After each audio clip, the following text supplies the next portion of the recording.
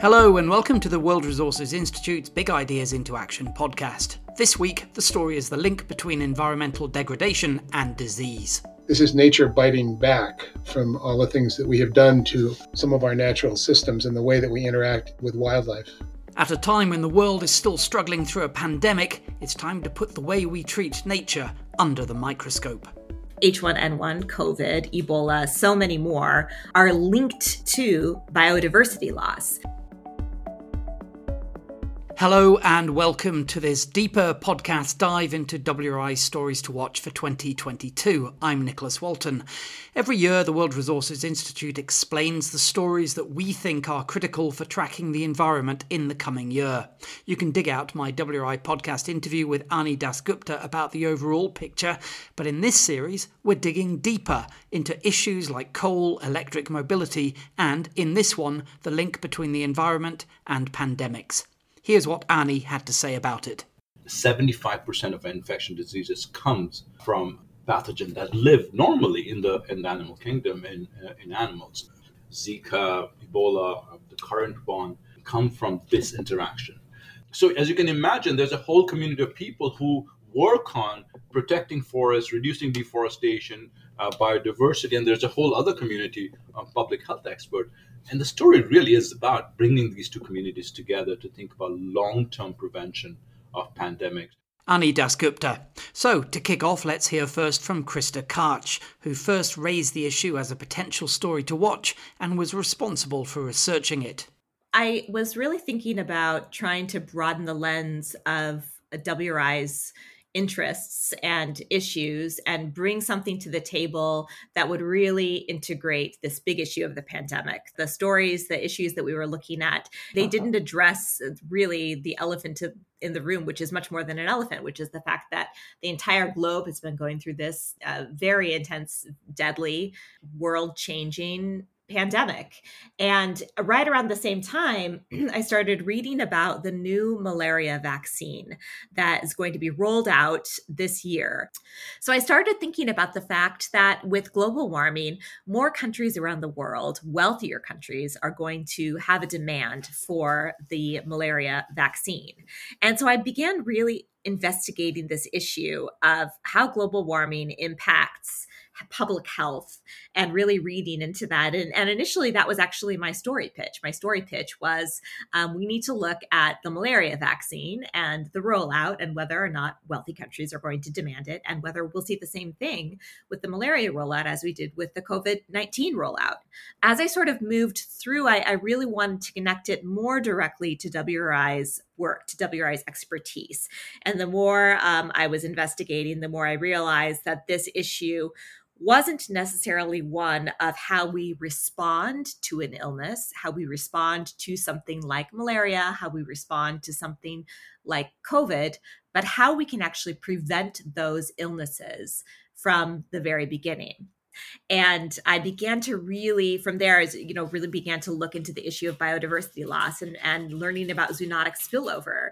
So I really realized that WRI has all of the data, all of the research that we need to identify where biodiversity loss occurs. There are hundreds of thousands of zoonotic spillover events that happen every year, and most of them we don't even notice. But when we do notice them, they emerge as things that we've all heard of.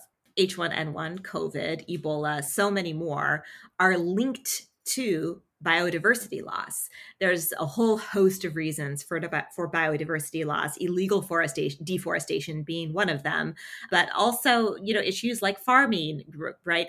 Agriculturalists who need more space for their animals, right? There's a growing population and people are pushed closer and closer to habitat of wild animals who haven't historically been integrated with humans. And when that happens, particularly when you have farm animals in close connection with wild animals, zoonotic spillover occurs. When you have wildlife markets, live animal markets, zoonotic spillover happens. And all of those things are related to that biodiversity loss.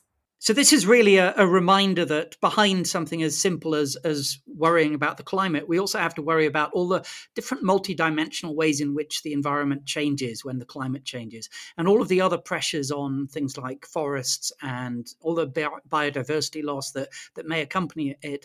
It can lead all the way through to health implications and other impacts upon humans. Yeah, absolutely. WRI is very concerned with climate change. That's our overarching issue. But we also have programs on, food, right? How do people eat, and how does healthy eating actually improve environmental outcomes? So when you think about a place like WRI, we have excellent research and data, some of the very best in the world.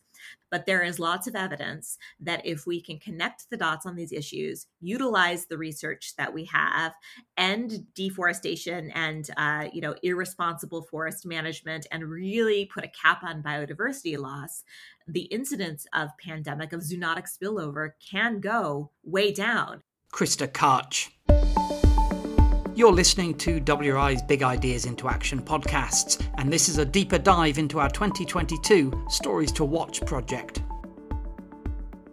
Next, for more analysis of that link between environmental degradation and disease, I turned to Chip Barber, the director of WRI's Forest Legality Initiative.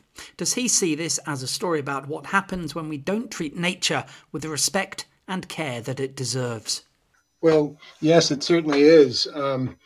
We're still in the middle of the COVID-19 pandemic, and what we've seen is that despite having spent something like $200 billion on vaccines, the ability to test and to do tracing, but it continues to be a problem. And the painful lesson from all this is that it's incredibly hard to contain a pandemic once it's started. And most pandemics come from spillover of viruses from animals to people. They're zoonotic, including the COVID-19 one, which is thought to have originated in bats. And the number of these viral pandemics over the last century or so has increased. They're getting more frequent, and they're spreading further. And this basically has its roots in increased contact between human beings and wildlife. And also there are the domestic livestock in the picture there. And it's basically something which has its roots in the way that we treat nature, in particular tropical and subtropical forests being degraded, fragmented, and deforested, more and more hunting and trade of wild animals, and more mixing of domestic livestock in areas where you have deforestation and you have wildlife, in the field, in markets and things like that. So yes, I think it's pretty well established that this is nature biting back from all the things that we have done to some of our natural systems and the way that we interact with wildlife. Is this seeing a crisis of biodiversity as something more than just losing a few species and a few bits of forest here and there, something like the breakdown of an established natural system and the problems that then come from that? Well, I think probably the way to look at it is when you significantly remove and degrade a system like the tropical forests, you certainly cause huge problems for biodiversity, because something like as much as 80% of terrestrial animal and plant species are found in those tropical forests. It's a problem, as we know, for climate change as well, because of the emissions that come from deforestation. And we're now increasingly seeing it's a problem for human health. So I think these are three bad outcomes of having a broken relationship with nature, and they are intertwined. And does this extend into the food and land use system? Obviously, in some parts of the world, there are very intensive forms of farming that maybe involve too much use of pesticides, too much use of antibiotics. Well, yeah, that's of course an issue. I mean, what generally happens with a zoonotic spillover incident is that you have intermediary hosts often, and those can be domestic animals, they can be wild animals.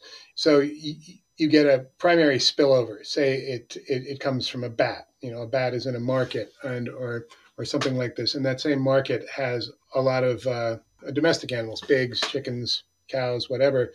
And they're all being slaughtered and sold in the same kind of proximity. Not only can you get then the spillover to human beings when you have these intensive systems, and we're now increasingly seeing what they call spill back, that it's going back from human beings into other species. So the coronavirus that has caused COVID-19 is now being found to be widespread in white-tailed deer in the United States. The deer didn't get them from bats, the deer got them from human beings. So it's just impossible in the kind of world that we have now that's so interconnected. Once a disease has crossed over into human beings, because of globalization, poor governance, as we've seen, in the United States as well as other places, it cannot be contained. So the kind of surveillance containment kind of approach that says this is only a problem once it spills over and has caused someone to get ill is, the cat's out of the bag. Or we need to be going further upstream to try and reduce the risk of those events happening to begin with.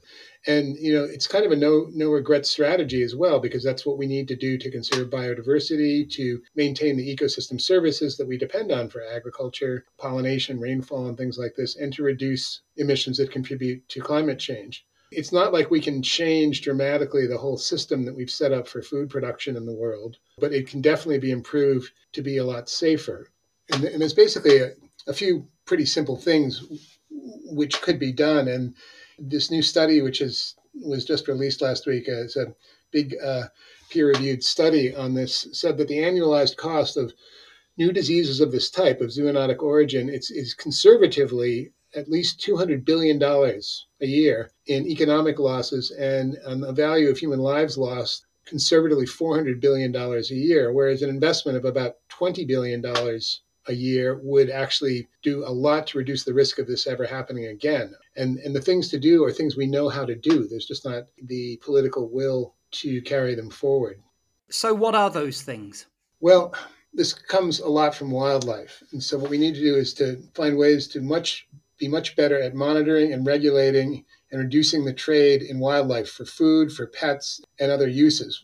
While there are some communities who depend on wild meat, most of it is really for luxury use. Secondly, as I mentioned before, we need to reduce deforestation and the fragmentation of tropical and subtropical forests. That's where these viruses are coming from.